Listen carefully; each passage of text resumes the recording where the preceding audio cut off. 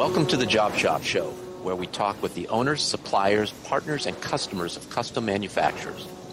Listen and learn the secrets of top-performing job shops, the tools, techniques, and backgrounds that have made them successful, all in the quest of raising the bar for custom manufacturing.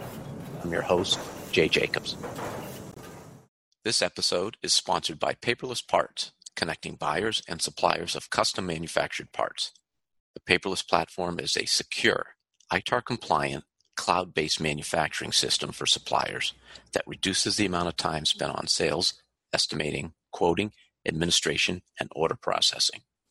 It offers seamless integration with the accounting and ERP software tools that shops already use, such as QuickBooks, E2, and JobBoss. Paperless Parts was founded with a mission to make manufacturing more accessible by streamlining the quote-to-cash process. Spend less time quoting and more time selling. This episode is sponsored by our friends at the NTMA, the National Tooling and Machining Association.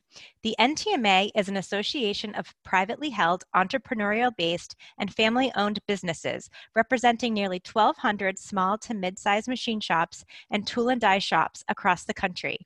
They have approximately 30 very active regional chapters that host local events, run apprenticeship programs, and provide other services to their regional members.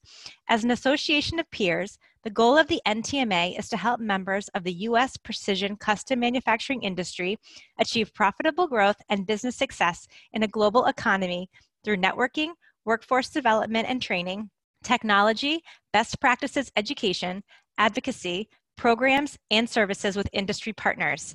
To learn how your company can get involved with the NTMA, including how to join, visit ntma.org. Shazam! This is Jay Jacobs. Welcome to the Job Shop Show. Is Florida becoming one of the new manufacturing hubs in the U.S.? We recently had on Juan March from Jacksonville, Florida, and today we have another Florida machine shop startup, P3D Creations, who are in the greater Orlando area.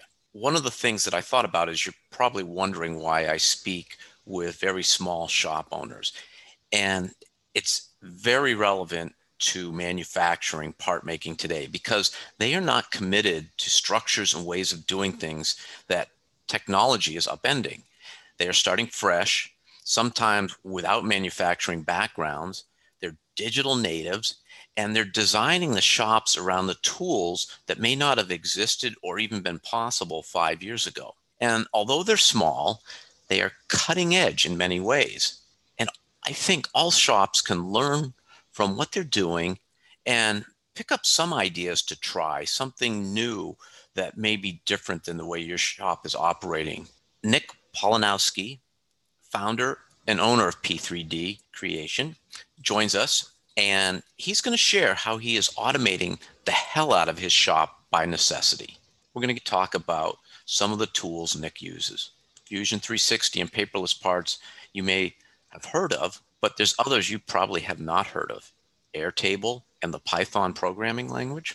We're going to get into those, delve into automated inspection, smart switches, and file management. With that, welcome to the Job Shop Show, Nick. Thanks for having me on. Absolutely. I'm so excited for some of these things because I know I'm going to learn a lot. I wanted to start, though. You attended Embry-Riddle College in Florida, which is known as being an aeronautical-focused college and producing a lot of graduates who like to fly things.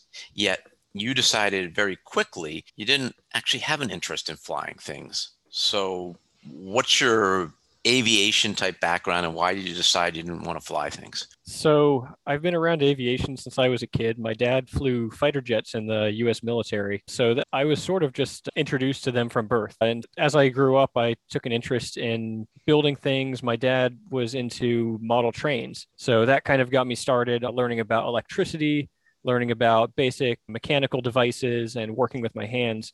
Mm-hmm. And by the time I was a teenager, model airplanes were perfect. I wanted to learn how to fly because it's what my dad did. It was cool. And I got to build things and do more of the electronics and so on. So model planes basically drove me to where I am now. I got a job at a hobby shop. I worked retail. That helped me get used to talking to people and so doing sales. And that was my first introduction to working in a business. And then, throughout high school, I continued just going nuts on the radio control planes, building them, designing my own, modifying ones I had purchased off the shelf.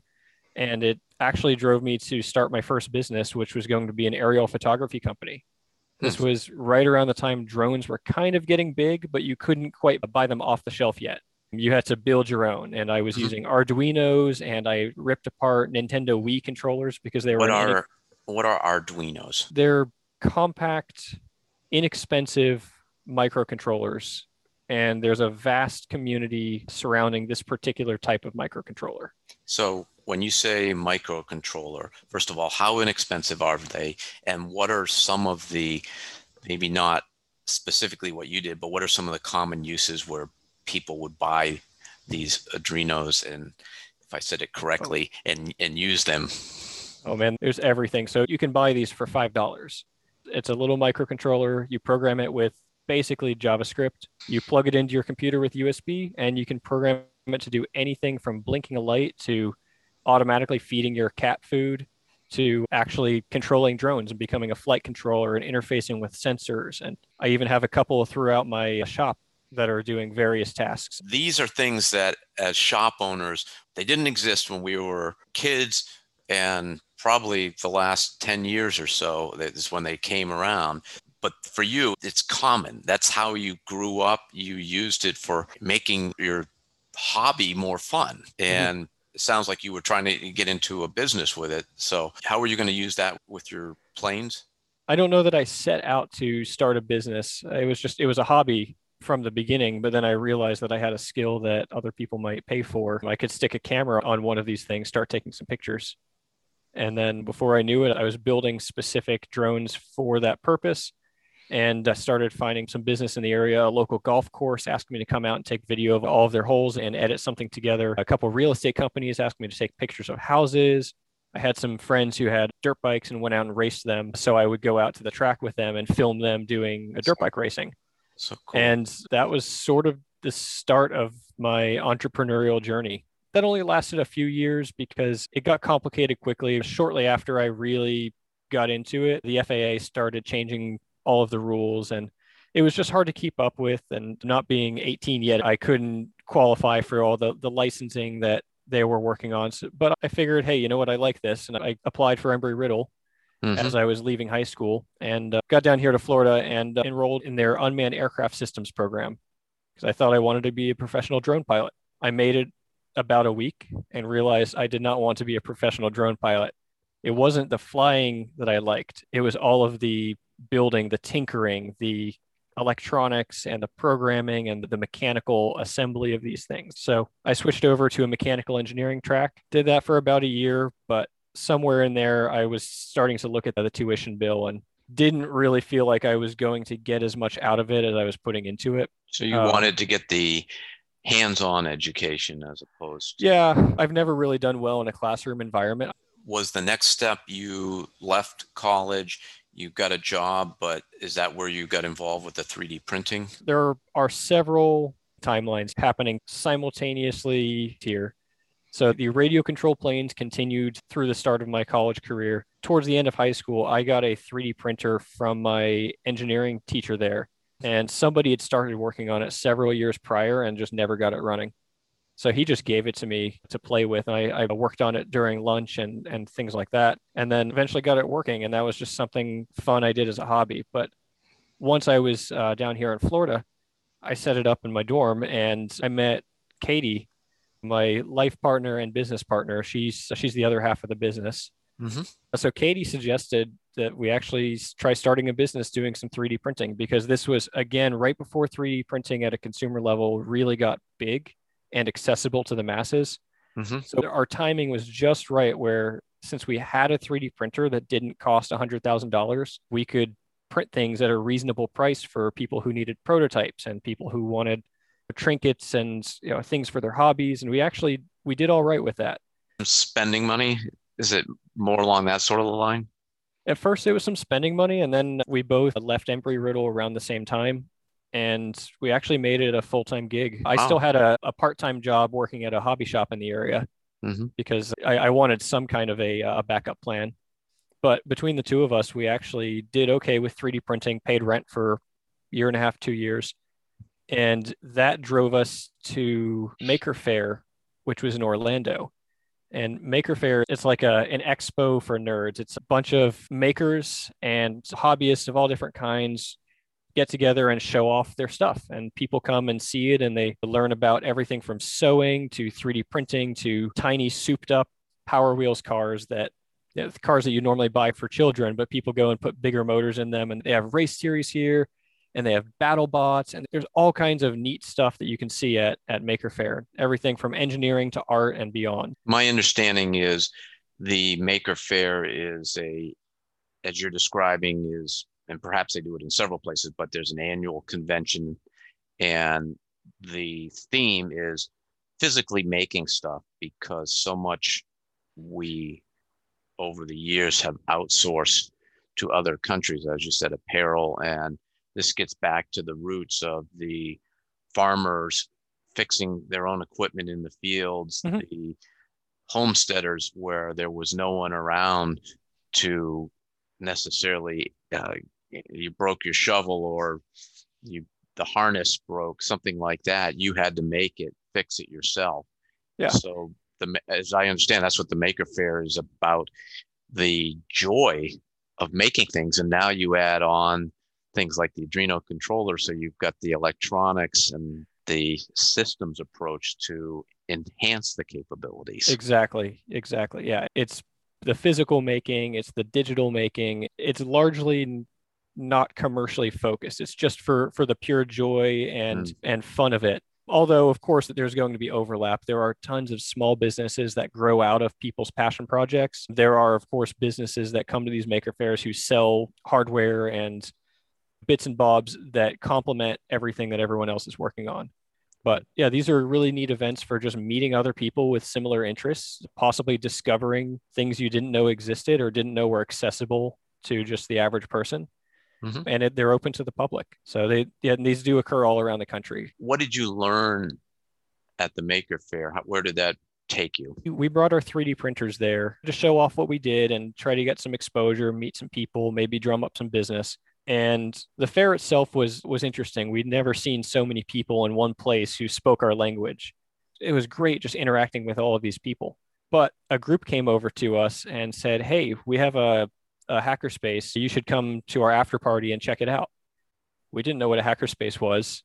So we didn't actually go to the after party, but a couple of weeks later, we went and investigated this hackerspace. And I guess it's sort of like if you could put just a Maker Faire in one building, but instead of existing for a weekend, it exists continuously. I'd like to point out that there are many flavors of hackerspace. There's hackerspace, there are maker spaces, there are fab labs. And every single one of them has its own organizational structure, has its own culture, has its own setup. So the one that we have in our area is FamiLab, which stands for, I think, 4 a.m. iLab or 4 a.m. in the lab. So you joined FamiLab, and why did you become part of that community? And how did that get you to the point where you decided to set up your own machine shop? We joined FamiLab and we didn't know what machining was. I think I had purchased a Harbor Freight mini mill from a buddy who just had it laying around because I wanted to build some battle bots, but because I had something that technically qualified as a milling machine, it didn't mean I knew anything about machining. So I joined FamiLab, and Katie and I, of course, helped take care of the 3D printers there. They had a laser cutter that we were very interested in. We learned how to use that.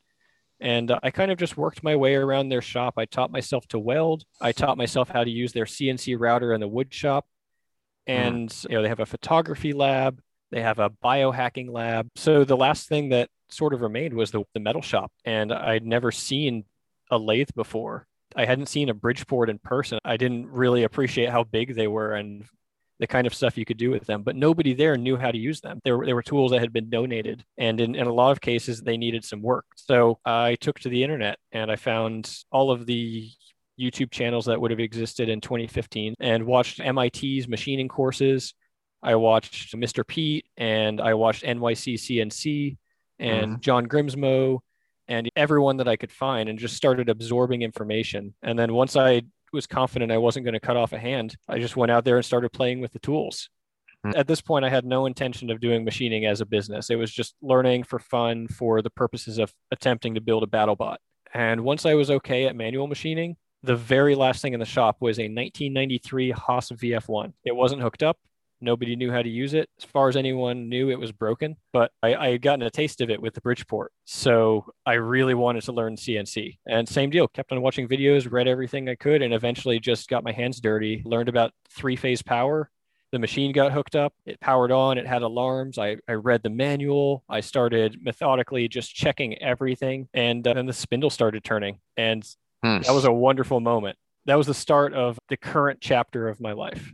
I'm hearing a lot of learning where you didn't know anything, you just had the desire. And what I'm sensing is the more you learn how to do things that you'd never done before, probably the more confidence you had that you could figure out how to do something new, even though you'd never done it. Yeah, every bit of knowledge that I acquired just built on what I already knew. And it just keeps on building and building. And you learn not only the exact bit of knowledge you needed, but you learn how to look for information. And you learn how to learn. Exactly. Yeah. And then all of your skills, even the 3D printing stuff, transferred to the CNC, because in the end, 3D printers are little CNC machines. They work the same. I just had to put that together. Mm-hmm. And the mill is a little bit more complicated, but in the end, it has 3 axes and it uses motors and it takes G code. The 3D printers were a great starting place. You recently bought a 5-axis machining center. You have never programmed a 5-axis machining center. You've never owned a 5-axis machining center. How are you going to learn how to make this machine run and not crash it? Where are you going to go to get that information? I have done some remote programming work for another shop with a UMC 750.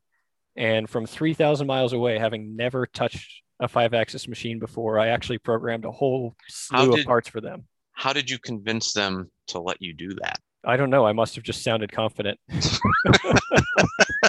But it was successful, though. No crashes, no bangs. They got their parts made. So how did you learn how to program 5-axis for that particular remote job? Luckily, Fusion 360 makes multi-axis programming really easy, especially if it's just indexing. If you're just accessing different sides of a part, it's very easy. You just press the tool orientation button and it effectively creates a new setup at the angle that you ask it to.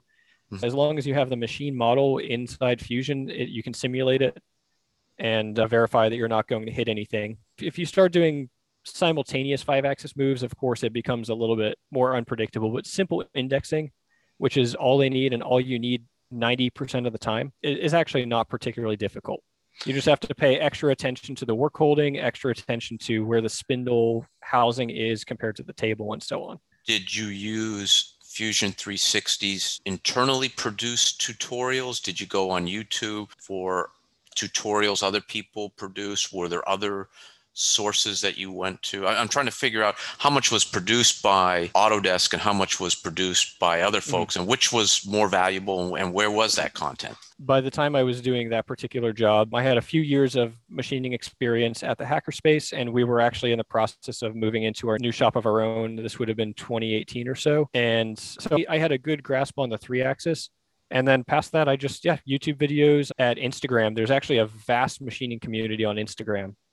If you just search the Insta Machinist hashtag, there's thousands and thousands of posts and very good information from a wide variety of people. Even if people are just showing off the part they made, if you look closely, you can see how they held it. You can see what strategy they approached it with. You can see what sort of tooling they used and what they programmed it with and what machine they're running it on. You can pick up a lot if you're just observant, because people love showing off what they've done. I just lived and breathed and slept this stuff for 5 years and counting. I don't necessarily sit down and say, I'm going to learn 5-axis today. I've been learning 5-axis for 3 years.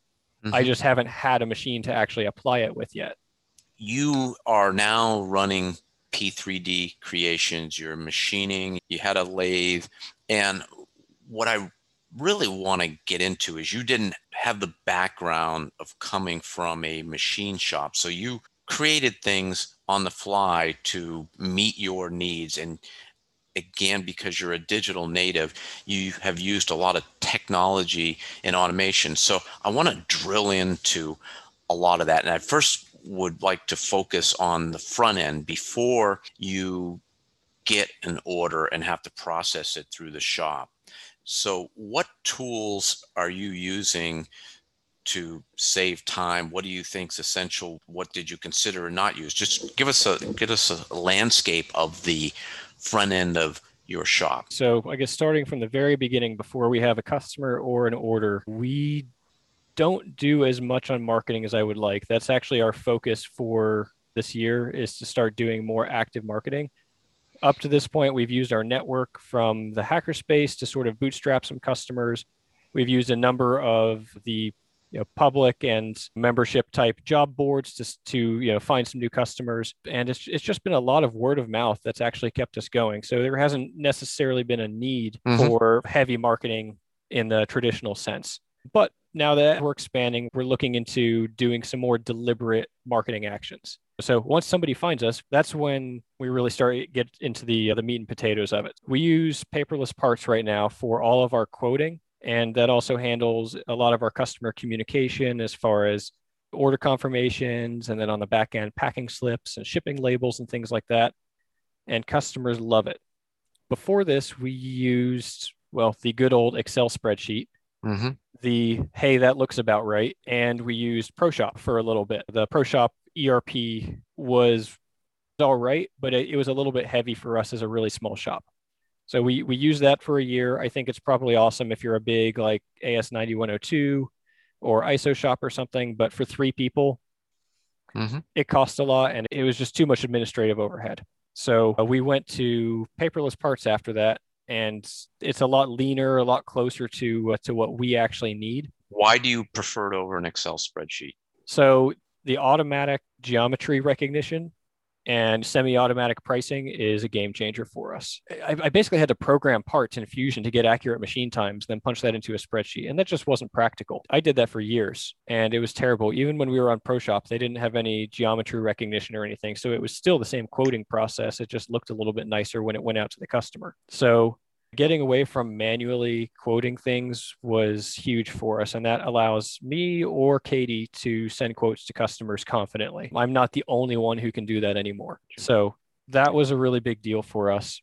I like on your website how you use it as a sales tool as well, and to demonstrate the technology in your shop. You have a area where you talk about your smart RFQ form, and then an area where you talk about your interactive quotes. So it's obviously a tool that works for you, but you're able to not just hide that in the background, but promote to the customers. And I look at websites as billboards. So you are trying to differentiate yourself from the other machine shop on your website. Why do you want to do business with me? And you're giving them reasons to do business with you through the smart quotes. You get an order now. You don't have an ERP system. How do you manage everything going through your shop? We have a custom built Airtable based, I guess it would be an ERP or an MRP. I'm not sure what it technically qualifies as, but we have a production planning system that we use. What is Airtable? Airtable is a web-based relational database software with a lot of really slick features that make it accessible for somebody like me. And we can integrate it with a lot of different pieces of software very easily. We were able to build it into exactly what we need. It has a Kanban view so that we can just drag a job through the various stages. We can make all kinds of custom fields so that we can track, how many parts were ordered, how many we've made. It'll link to the paperless parts. So you can click on something and pull up the file. Yeah, and then it also hangs on to all of the information that we got with the job. What finishing requirements does it have? What inspection requirements does it have? What material is it? When's the due date? And they have a plugin that allows you to do automatic document generation from any given record. So not only does it allow us to track our orders as they move through our shop, that would be easy to do with any number of systems, but I can generate packing slips and I can generate inspection sheets and certificates of conformance and finishing instructions and all of these things with one click. and move them through the shop.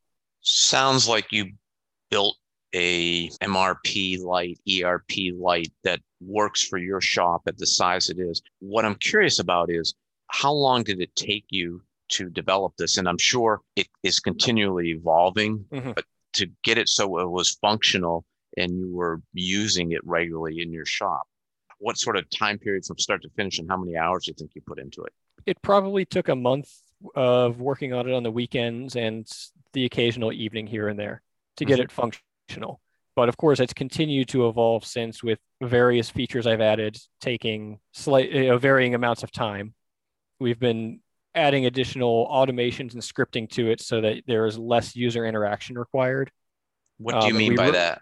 Give me an example. Very simple stuff would be, if today is after a job's due date that it reads from that field, then the job turns red and we get a Slack message, hey, there's a job that's late and we should do something about it. That's on the simple end. On the more complex side, we have actually an entire paperless parts integration that we wrote ourselves, that whenever a new order comes in, it automatically populates our Airtable-based system with all of the job information, and we get notifications that a new job has come in. It starts generating the documents automatically. The next evolution of that is to actually have it drop the parts into Fusion 360 for us. The idea is we shouldn't be doing data entry.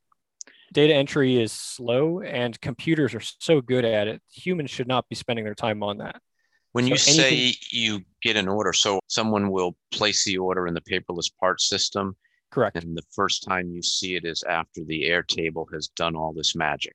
Yeah, it'll pop up on our Kanban board in the PO received section. And that's the first time we see it. And we'll usually get a Slack notification too. So my smartwatch will buzz and I'll know that we got something.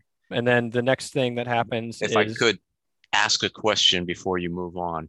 So you've mentioned Slack twice. For those who don't know what Slack is, brief explanation, and then how and why do you use Slack?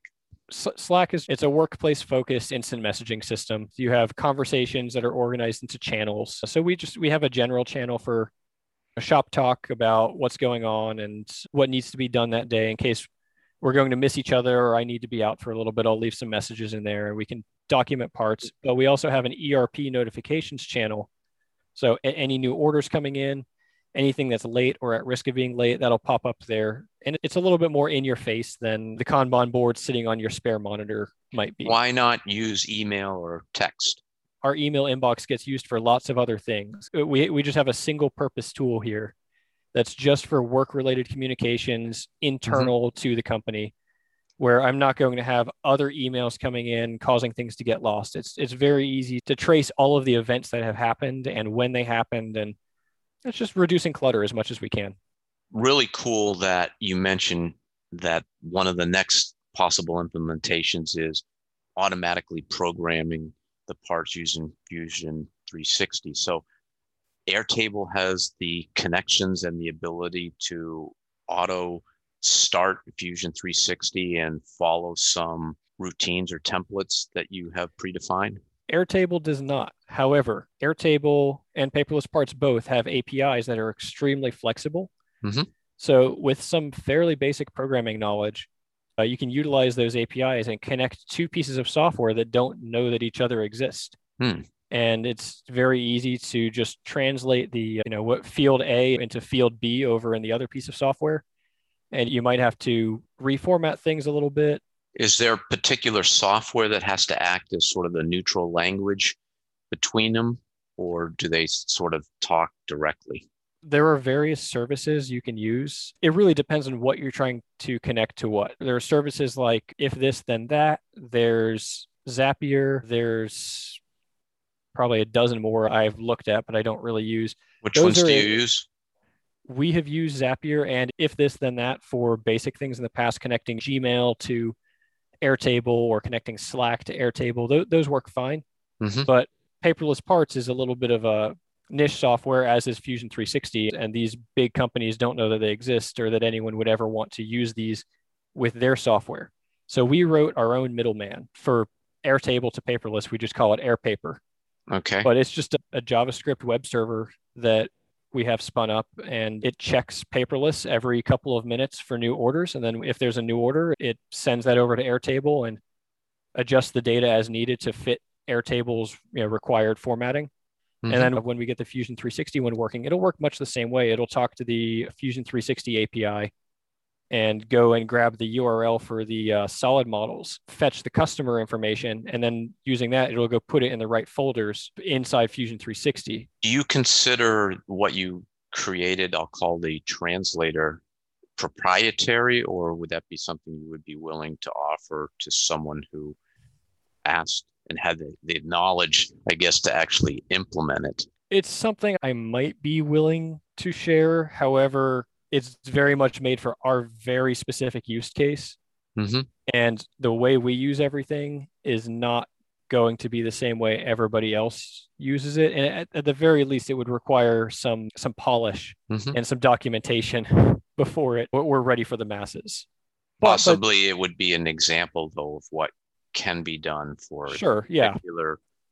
And like hypothetically, it's not a particularly difficult piece of software. Almost anybody with a little bit of software background can write something equivalent and make it do what they need it to do. It's not really high level stuff. It's just very simple software that makes our life way easier. And that's the thing, it's not black magic, and I'm not trying to represent it as such. Fusion 360, why that for your CAD and CAM solution? Autodesk gave an educator version of their software to my high school. I think I learned Inventor 2012, I guess about 10 years ago now. That was my first introduction to CAD software of any kind. Mm-hmm. So just because it was the first thing I was exposed to, I did AutoCAD and I did Inventor. I was sort of on the Autodesk train to begin with. I didn't get to touch SolidWorks until much, much later. Mm-hmm. And now that we have our business, the price is right and the feature set is extensive. It's just Fusion's a really, really good value for the money. It's not the best CAD software out there. It's not the best CAM software, but as far as what you get for what you pay, it's exceedingly good. They update it every single month and they add new features and they fix things, bugs or quality of life things that people have been asking for. Mm-hmm. And it has a wide community. Almost all of those aforementioned YouTube channels use it. Yeah, I was going to say, why does community matter for CAD and CAM software? For me anyway, based on the way that I learn and I consume information, I usually just Google something whenever I have a problem. Mm-hmm. And if there's a big community, there's probably chatter about it somewhere, whether it's someone made a YouTube video with a tutorial on how to do something. It's on the Autodesk forums. It's on one of the other many CNC tangential forums out there. Someone probably has an answer. I'm usually not the first person to come across a problem. Mm-hmm. Not by any stretch. So having a wide community that is kind of in the public view is really nice. If you have the high-end software that's inaccessible, the user base is typically a lot smaller. And if there are problems, people call their distributor, they call their reseller, they call the company themselves. And that conversation kind of happens behind closed doors. You don't have the public sharing of how to fix that problem. So that reseller is going to get the same call over and over from all these people. And like, that's fine if it works for them, but I like having the information accessible at my fingertips in this day and age. Well, it seems like it's a lot more efficient as a reseller, not get a bunch of calls and just have people Google it. Probably. And I think people are picking that up and they're doing a better job of documentation, and the Fusion sort of setting the precedent where the other companies are seeing what they're doing and trying to play catch up. And I think it's good for the industry as a whole. It's just kind of getting us out of the 20th century thinking where everything was paper manuals and the single source of knowledge was the guy that had been working there for 30 years and he knew everything. Now it's like, wait a second, we can just post this on the internet and anybody can learn anything. It's better all around. So you're not captive to one individual in your shop who has that proprietary knowledge that just isn't available elsewhere. Mm-hmm. Yeah. And I think that is really valuable for a shop owner to think about. If you are trying to create redundancy, fail-safes in your shop, you want information about whatever it is to be at your fingertips, to be accessible. I want to come back to Fusion with some questions I have on how you're operating your shop. But first I wanted to ask you about the way that you use a couple other things. First of all, you are using smart switches and you are saving electricity and automating some other things by smart switches. So can you talk just a little bit about what you're doing, why you're doing it, what specific tools you're using? Sure. Yeah. So I was looking at my electricity bill a few months back and talking to my neighbor, and my bill was way higher than his. Now, I have a whole bunch of machines that have 30 horsepower, three-phase motors in them, so I should consume more electricity than his little wood shop. But it seemed still higher than it should have been. So I started measuring power consumption on some different devices, and I noticed that the shop lights Wait, were a how did you measure power consumption? just like a clamp-on multimeter that can measure current. And did you do that over time? Does it record, say, over 24 hours? You can get logging types as well as instantaneous. Depending on the device, you may want to choose one over the other. I just took instantaneous readings on things and then figured out their duty cycle manually. But you could certainly hook up a logger if you have something that runs irregularly, like an air compressor, to more accurately chart its real power consumption.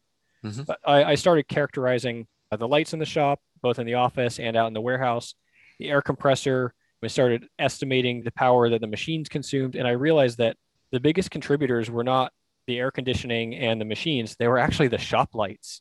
Wow. Turns out fluorescent lights, when you have enough of them, they draw a lot of power. So we did two things. One, I switched out all of the lights in the office to LEDs, and that alone cut the office power consumption by 75%. Really? Yeah, it's like 14 watts per tube on LED versus like 75 watts on a fluorescent or something. And then I noticed the LEDs were brighter, so I halved the number of tubes in each fixture to even further reduce it. Gotcha. It's ridiculous. LEDs are great. Yeah. So that was the easy thing. But the shop lights are up really high, and because of our shop layout and the machines we have in it, it would be expensive and difficult to get up to the top and replace them. So we installed task lighting using LED fluorescent replacement tubes above my desk, above the manual lathe, above other workstations that we're at frequently. So if you're just working in one area, maybe sitting down, not doing anything risky, you can just turn that on and not use more than a kilowatt of fluorescent lights. Now, for everything else that has to run, but doesn't necessarily have to run all the time, we have a Google Home, a smart device. You could do the same with Alexa or any other similar system. And we use smart switches from a company called Shelly. Now, they make switches that worked really well for our purposes, but there are, of course, a variety of different vendors who sell similar devices. And these are just switches. They're a little relay that connects to Wi-Fi and that integrates with Google Home or Alexa. You can tell it to turn on the shop lights. We hooked our air compressor up to it. In your office, you can verbally turn on the shop lights as well as whatever else you've hooked up. Yeah, air compressor, air dryer, coolant skimmers, mist collectors. I haven't put the machines on it yet because I don't want to accidentally shut one of those off. And three-phase contactors are relatively expensive. But all of the 110 volt and single phase 240 volt devices that we are putting on smart switches because it's just so nice to walk into the shop and just say, turn on the shop lights, and they're on. And if you realize you're sitting at your desk for a while and you don't need to be burning these dozen plus fluorescent lights, you can just have it turn them off, and you don't have to physically get up, walk across the shop and flip the switch. And it's very easy to save energy that way. What does a smart switch cost? If you have a 110 volt device, it's like $12. It plugs into your outlet, and then you plug your device into the other side, and you're done. For higher power devices, I think it was about $60 to do the air compressor. And that one also had an additional current monitoring clamp. So it was not only able to switch the compressor on and off, but I was able to monitor the higher current power. I can actually see a graph over time of how much power the air compressor has used. And I can even see the voltage spikes in the system. So I can see the high and the low. And that gives me more information I can take back to the power company if I start getting voltage fluctuations. Since I have that monitoring over time, I can say, hey guys, is there anything we can do to tighten this up so that my equipment's happier? Is the manufacturer's name who you use for the smart switch in the monitoring device for the compressor? Is that Shelly as well? Yeah, that's Shelly. But there are various manufacturers of these sort of things. And they're actually just running on similar microcontrollers to the Arduino. Just put one of those on a board and add some additional hardware, bundle it up in a nice UL listed package, and you're off to the races. And those are very easy. They have an API too. So if you want to do something fancy with them, you can write software that'll interface with them directly. But otherwise, you just use their app and you can hook it up very easily to your smart devices and whatever ecosystem you happen to use. So you walk into your shop in the morning and everything's dark and quiet and you just talk to your shop and it turns on.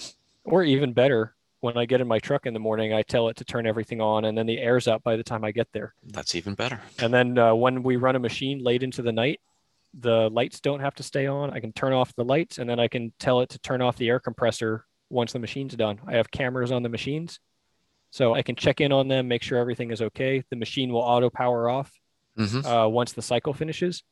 And when that happens, the air compressor can turn off, so I'm not wasting compressed air all night, which is compressed air is expensive. It's relatively inefficient. Yeah, interesting. So even just that probably saves us at least a handful of bucks per month. It's more the mindset and the philosophy. If you think about all the different ways that you're using power consumption, then in an aggregate, it does make a difference. And what's the saying? What measured gets fixed. If you're not measuring, you aren't really paying attention to it. Yeah, you're blind. We actually, in addition to this, we added a airflow meter to our compressed air system. So now I can see if there's a leak in the system. I don't have to wait until it starts hissing loudly. I know what the baseline consumption is. And one of these flow sensors will start flashing a light and beeping if it detects a leak in the system. Has that happened? Not yet. It's only been installed for about a month and a half. And what is the cost of that sensor? Those are $300 or so. Flow meters are surprisingly complicated devices. So they're not down at the like hobbyist price point yet, but they're also not inaccessible and they're pretty easy to set up. And that also, this helps us if we ever need to buy a new air compressor. I have minimum, maximum, and average airflow, as well as cumulative air consumption over a given period of time. So what I'm hearing here is if I am thinking of buying a new air compressor, putting one of these on and monitoring my old compressor for a month is going to give me a lot of information to make sure I'm buying the right air compressor for the replacement. Yeah. You don't buy one that's undersized that you're going to run to death, and you don't buy one that's oversized and will cost you more money up front and more money to run. You can size it just right and just a little bit of information that's easy to acquire. I want to switch gears a little bit and talk about standardization in the shop and how you've standardized your tools, your setups, CAM templates. First of all, why are you standardizing? Because when you standardize, you typically introduce inefficiencies because it's tailored to the general, not the specific. So why standardize? We specialize in prototypes. Most parts we make are in quantities of maybe 1 to 25. We're not usually doing long runs of a given part.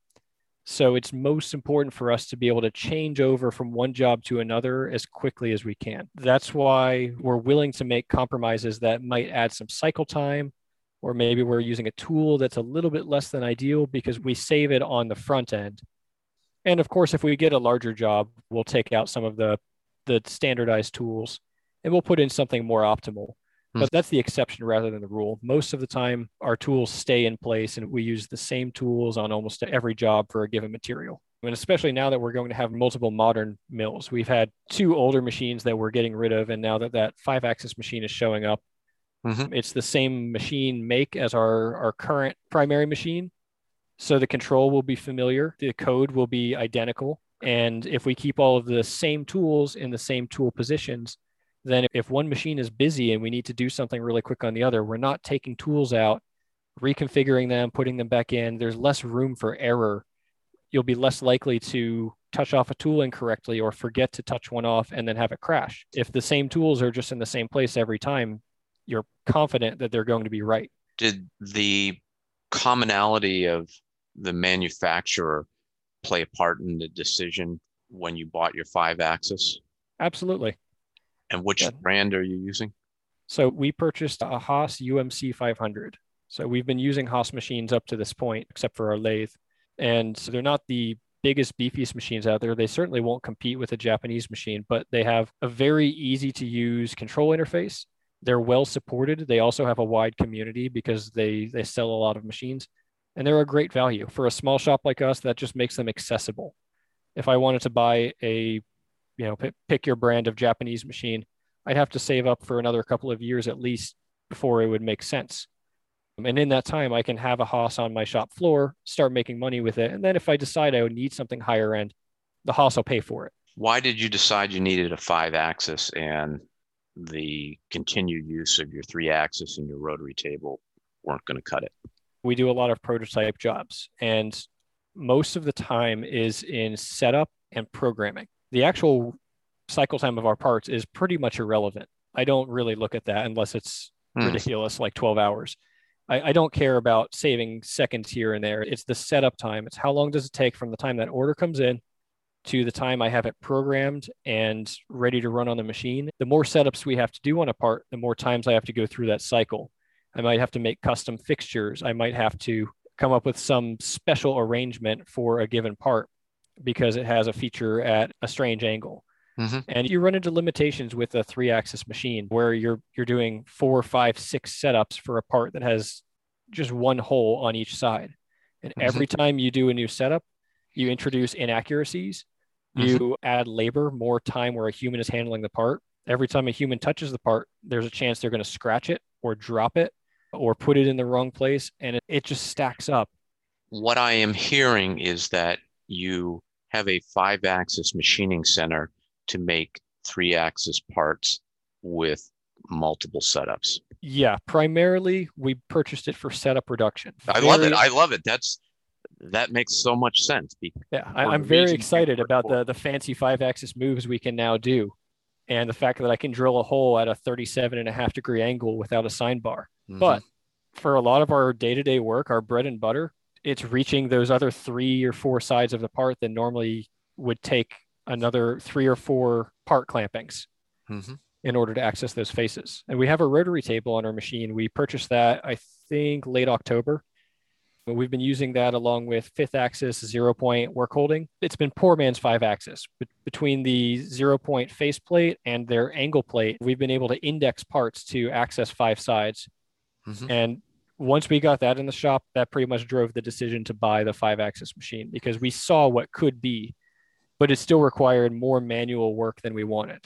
It gave us a taste of it. So what you just put forth is a really inexpensive way for a shop owner to verify, to try an experiment to see if 5-axis machines will actually be of benefit to them in the types of parts they're using. Absolutely. Yeah. So they can make the same decision you did, or maybe they decide it doesn't work. Yeah, we hopped on eBay. We found a good deal on a used Haas rotary that would fit our machine. We purchased all the work holding that you would for a 5th-axis machine. We just bought an angle plate so that instead of having a vise stuck on the face of a rotary, you had it facing the spindle. And yeah, then we were making 5-axis parts with a 5-axis workflow. But the only limitation is that you can only index, I guess, what would be the C-axis in 90-degree increments. But for a lot of parts, that's plenty. It reduces a part with holes on 6 faces from 6 different setups down to possibly just 2. You still have to index it manually on the vise, but you don't have to reset the coordinate system. The part does not unclamp from the vise. So it's a good way to sort of simulate it. And because you still have the continuous 4th axis, what would be the A axis on a 4-axis vertical mill, but on a 5-axis, it would be analogous to the B axis on the machine. You can still swing that through plus or minus 90 degrees and start doing some parts that have off-angle features in 1 axis, or possibly even 2. You could index the virtual C-axis. You just can't do compound angles yet. But it's already allowed us to expand into much more complicated parts than we could previously do. And in some cases, we're actually able to tab them off and do them in 1 operation. So we get finished parts off the machine in 1 setup. Talk about tabbing, because this is a concept that's getting some traction and people may have heard of it, they may not have, but what is tabbing? Why do you want to use it? Tabbing is something I first learned about when I was learning the CNC router at the hackerspace. It turns out if you try to just cut a part out from a sheet of plywood and you cut all the way through, the part goes flying as soon as you make that last cut. Funny how that happens. Right? Yeah. And unless you have a vacuum plate or so on. But yeah, when you have mechanical cutting forces, you need to hold things in place somehow. So you can add small tabs, just little pieces of material that are easy to remove afterwards, that are just enough to hold the part in place. It's always a balancing act. Mm-hmm. So you can apply that to the 2.5D world with CNC routers, and you can apply it to the machining world, even just in 3-axis. You can machine a part out of a solid block and suspend it in the middle with some tabs, and this can allow you to do complex parts that are difficult to clamp any other way. You keep your rectangular sides in your vise, and you can flip the part up, down, left, right, and the very last thing you do is you cut all the way around it and leave these tabs, and the part is just suspended there. And then you usually have post-processing to do. You saw the tabs off, or you file them, or you have to be careful about your placement because you need to be able to remove them cleanly. But if you have a flat surface somewhere on your model, it's very easy to clean it up with a file, with a belt grinder, Scotch-Brite wheel, and you'll never even know they were there if done properly. So this can be expanded to the 5-axis world, and you usually have a long part cantilevered off the side of a vise, and you take very small cuts because the part has weight and it'll try to drop under gravity. Mm-hmm. But if you leave a thin strip or a couple of tabs, especially if you can get the tabs on 2 different planes for stability, you can leave 5 thousandths of material, maybe 10 thousandths, and break the part off with your finger. Wow. And it's basically separated, and you didn't have to go and make soft jaws or do anything else to finish that part. So what I'm hearing is tabbing is a great way to eliminate fixturing and reduce the complexity of setups. Correct. And you usually pay for it on the front end. It takes additional programming time. You have to think very carefully about your workflow, but it means that if it saves you a setup, it can be worthwhile. Mm-hmm. Or for parts that are just not able to be made any other way because there's not a flat surface on the thing. And circling back to something we were talking about previously, I bet there's a bunch of videos on YouTube on how to do this. Absolutely. And if not on YouTube, then just go look around Instagram. People love showing off how thin they can make their tabs on their 5-axis machines. Nice. I have one other question with Fusion 360 on the CAM side.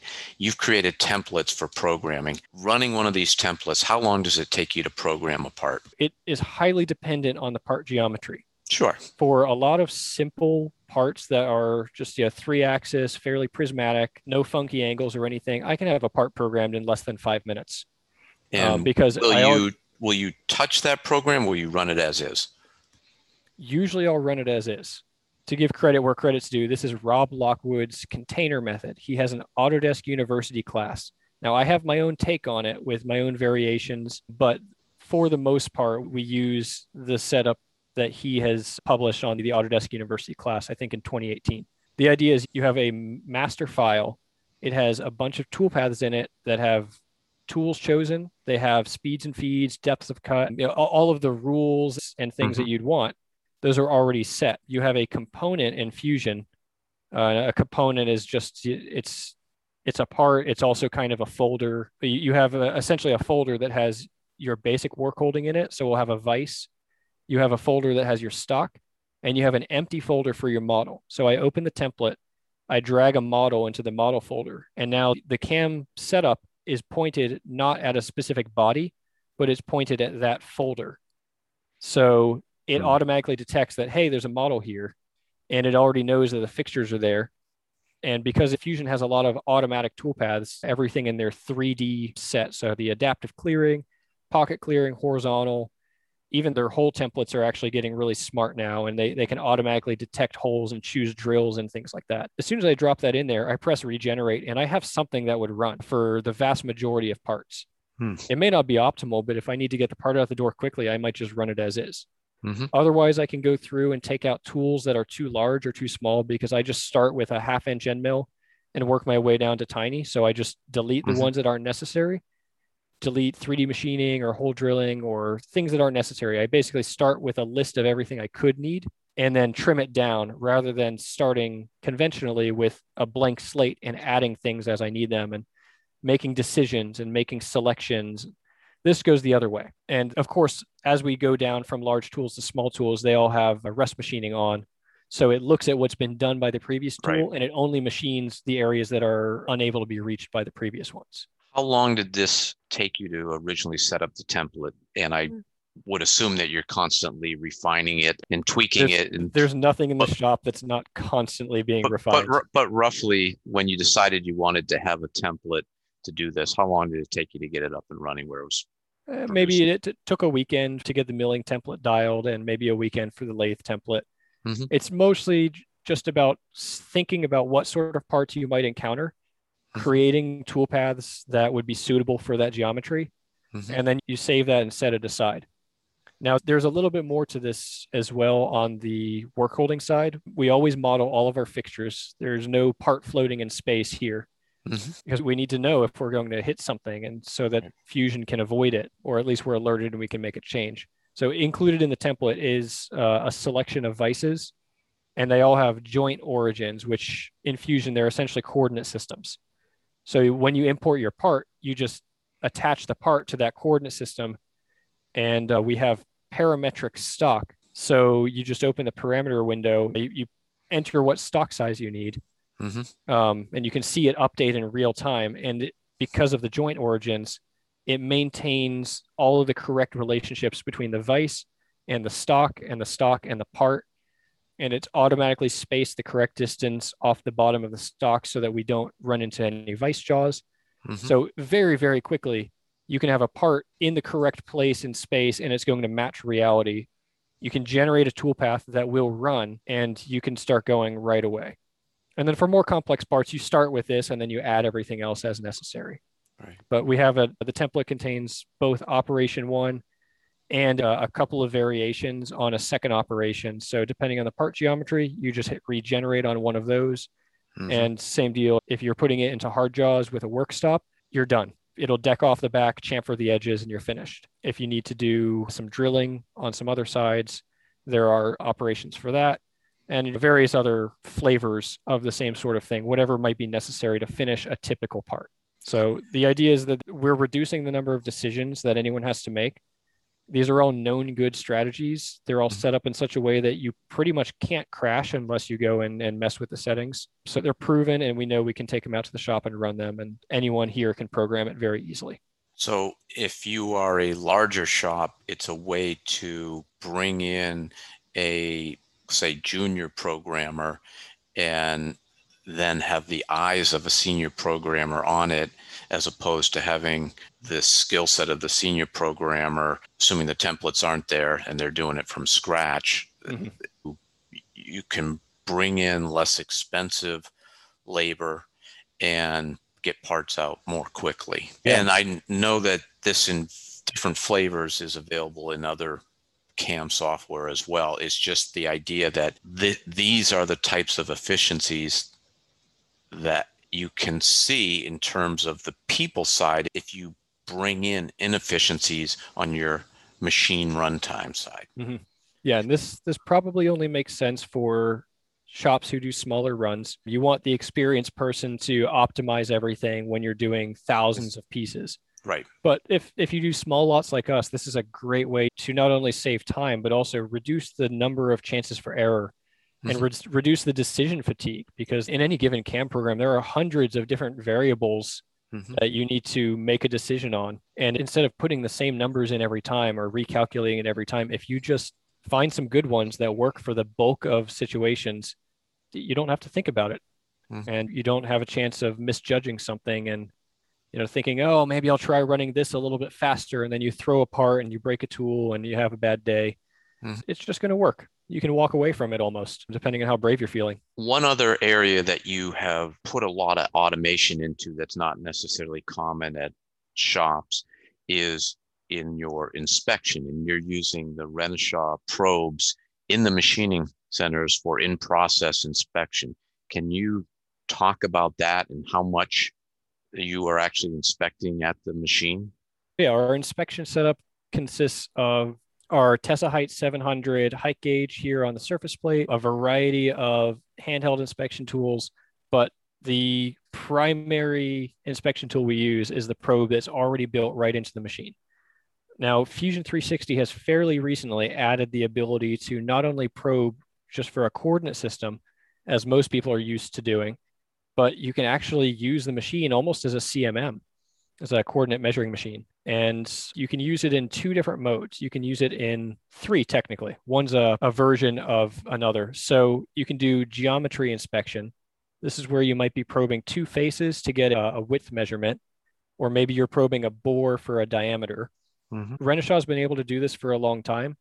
However, you have to read the manual and write all the macros by hand, and you're sitting there wondering if you entered a variable wrong and you're going to crash the probe. And it's too much work to do on a daily basis on a short run program.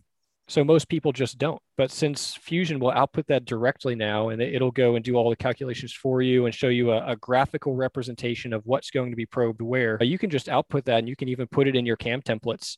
So it just inspects the length, width, height of your parts, maybe some hole diameters, and it's very easy to set up. And recently, in addition to just outputting that and then getting a text file on the other end, it can import that. And now you get a graphical inspection report with color-coded iconography that shows you if something is under or oversized or within tolerance. And you can do a full inspection report with size and position. And you can have it automatically update your tool wear compensation so that if a part is drifting away from nominal, the machine itself can correct that. Wow. So that adds so much automation. Your worker doesn't have to mic every part anymore. Your machine can just check it, and it'll throw a flag if it's out of tolerance, and then you can go and correct it. That combined with automatic tool breakage detection makes it very, very easy to automate even a short run and walk away from it and know that nothing terrible is going to go wrong. You're not going to make a bunch of bad parts. Now, the second mode that Fusion 360 can operate in is surface inspection. With the surface inspection mode, instead of picking specific faces to measure or bores or bosses, you just click a point and it goes and it compares that point's location to the solid model. So this doesn't necessarily know that you're measuring a bore or you're measuring an arc or something, but you can go and just put 100 points on your model. And especially for organic surfaces that are not necessarily flat, that you wouldn't be able to measure without a CMM, this is a great way to get an idea of how they're doing. This also imports as a graphical overlay right on your model. It looks like a porcupine, and every point is color coded. So you can see actually based on their little cylinders that go onto the model. And based on the length, it determines how far it is from nominal. So you can look at your model, and if everything's nice and flat, you're pretty close. And if you're starting to look like a porcupine, then you might need to go adjust something. You're drifting farther and farther from the nominal dimension. And once it crosses the tolerance threshold, of course, they'll change colors. So that's very cool too. That's something that is not possible without Fusion 360. It's not built into the typical Renishaw software. You'd normally need a CMM and PCDMIS or similar software to pull this off, which is not accessible to a small shop because CMMs are $100,000 or more.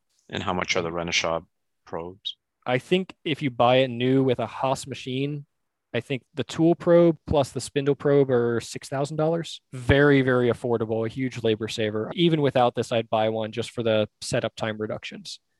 It can inspect the machine, the parts as well, right in the machine. And I know before I get up from my desk whether I have a good part or a bad part. I mean, that's just priceless. What percentage of the features are you inspecting then in process at the machine? Anything that's accessible, I try to inspect. It doesn't add very much time to the cycle.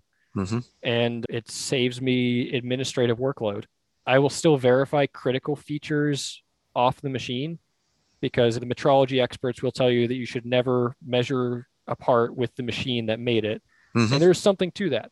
But for standard job shop tolerances, if you calibrate your probe with an accurate ring gauge on a regular basis and your machine isn't completely worn out, it's a perfectly valid way to at least do a first article inspection and make sure that you're in the ballpark. And an extension of the surface inspection that is super cool is Fusion 360's, I think they call it part alignment.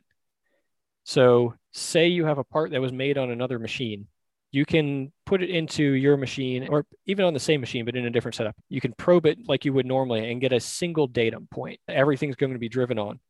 But that part could be bigger in some areas and smaller in others, or maybe it's a casting and the size varies from casting to casting.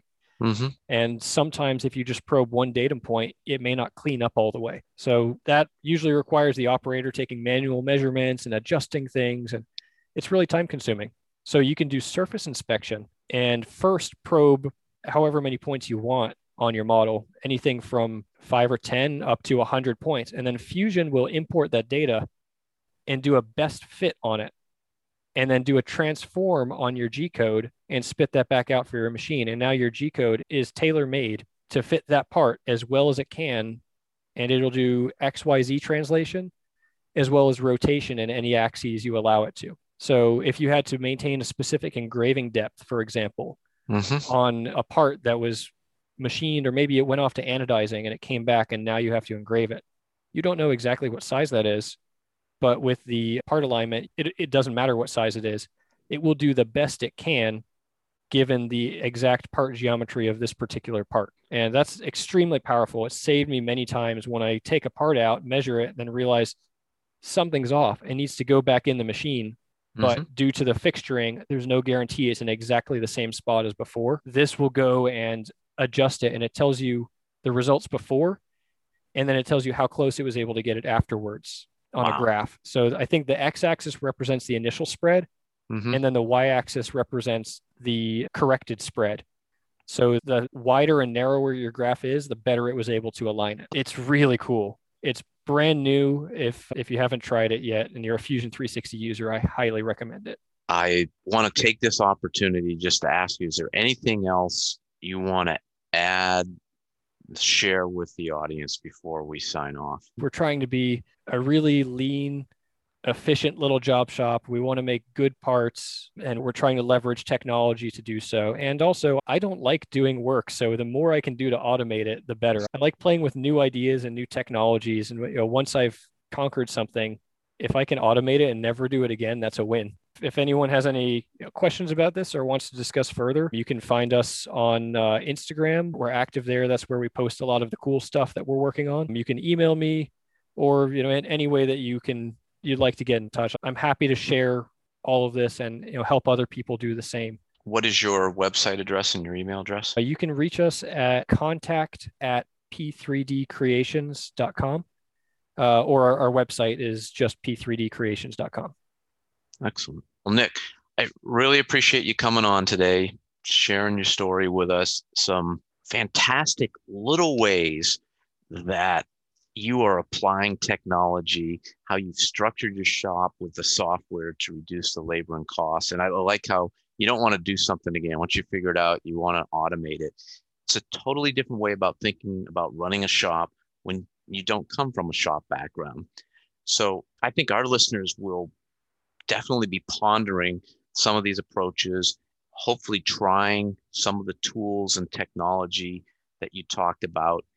I'm just thinking, wow, with Rapid, there would have been so many fun little projects to try to push the ball forward with, and things that we weren't doing that you, again, as a small startup shop, are innovating, making happen. They are making your business profitable. So kudos to you for what you've accomplished so far.